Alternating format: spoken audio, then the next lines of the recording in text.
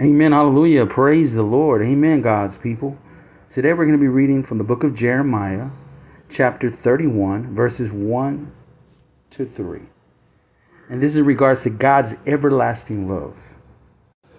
And the word of God reads, At the same time, saith the Lord, will I be the God of all the families of Israel, and they shall be my people.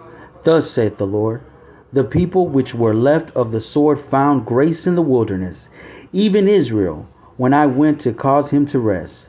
The Lord hath appeared of old unto me, saying, Yea, I have loved thee with an everlasting love, therefore with loving kindness have I drawn thee. Amen. Hallelujah. So what we're seeing in these outlining these scriptures is that God has everlasting love for his people. And he's displaying it, and we're seeing it here in this descriptive word, right? Even those people that were left, God brought these people back. Amen. Hallelujah. And he has brought us back. And today we can rejoice through our salvation that we have been bought by the precious blood of Jesus. But here in the book of Jeremiah, we're seeing it, God's everlasting love. It always remains intact. Amen. So that's something we should honor, we should glorify, we should lift up his name on high, realizing that we have the everlasting love of the Father.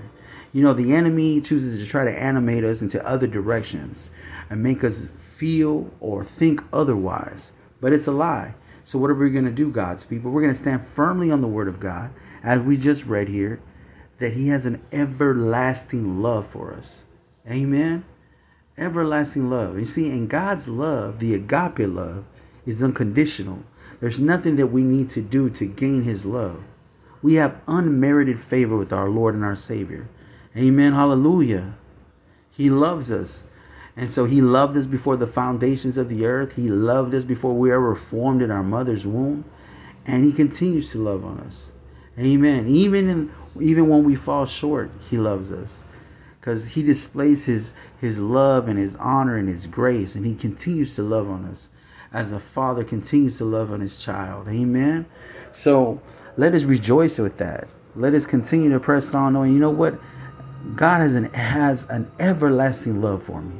So I want you to meditate on that. I want you to stir up your spirit and speak life over any circumstance that rises up against you, and realize, you know what? I have God's everlasting love.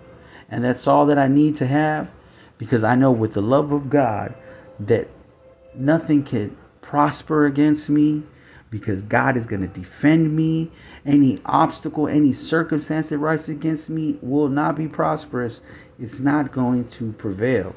Why? Because God fights my battles with his everlasting love, because he is love. And I could take safety, I could take refuge in him, and I can know that, you know what? He's going to make a way, because God is the way. Amen. The way, the truth, and the life.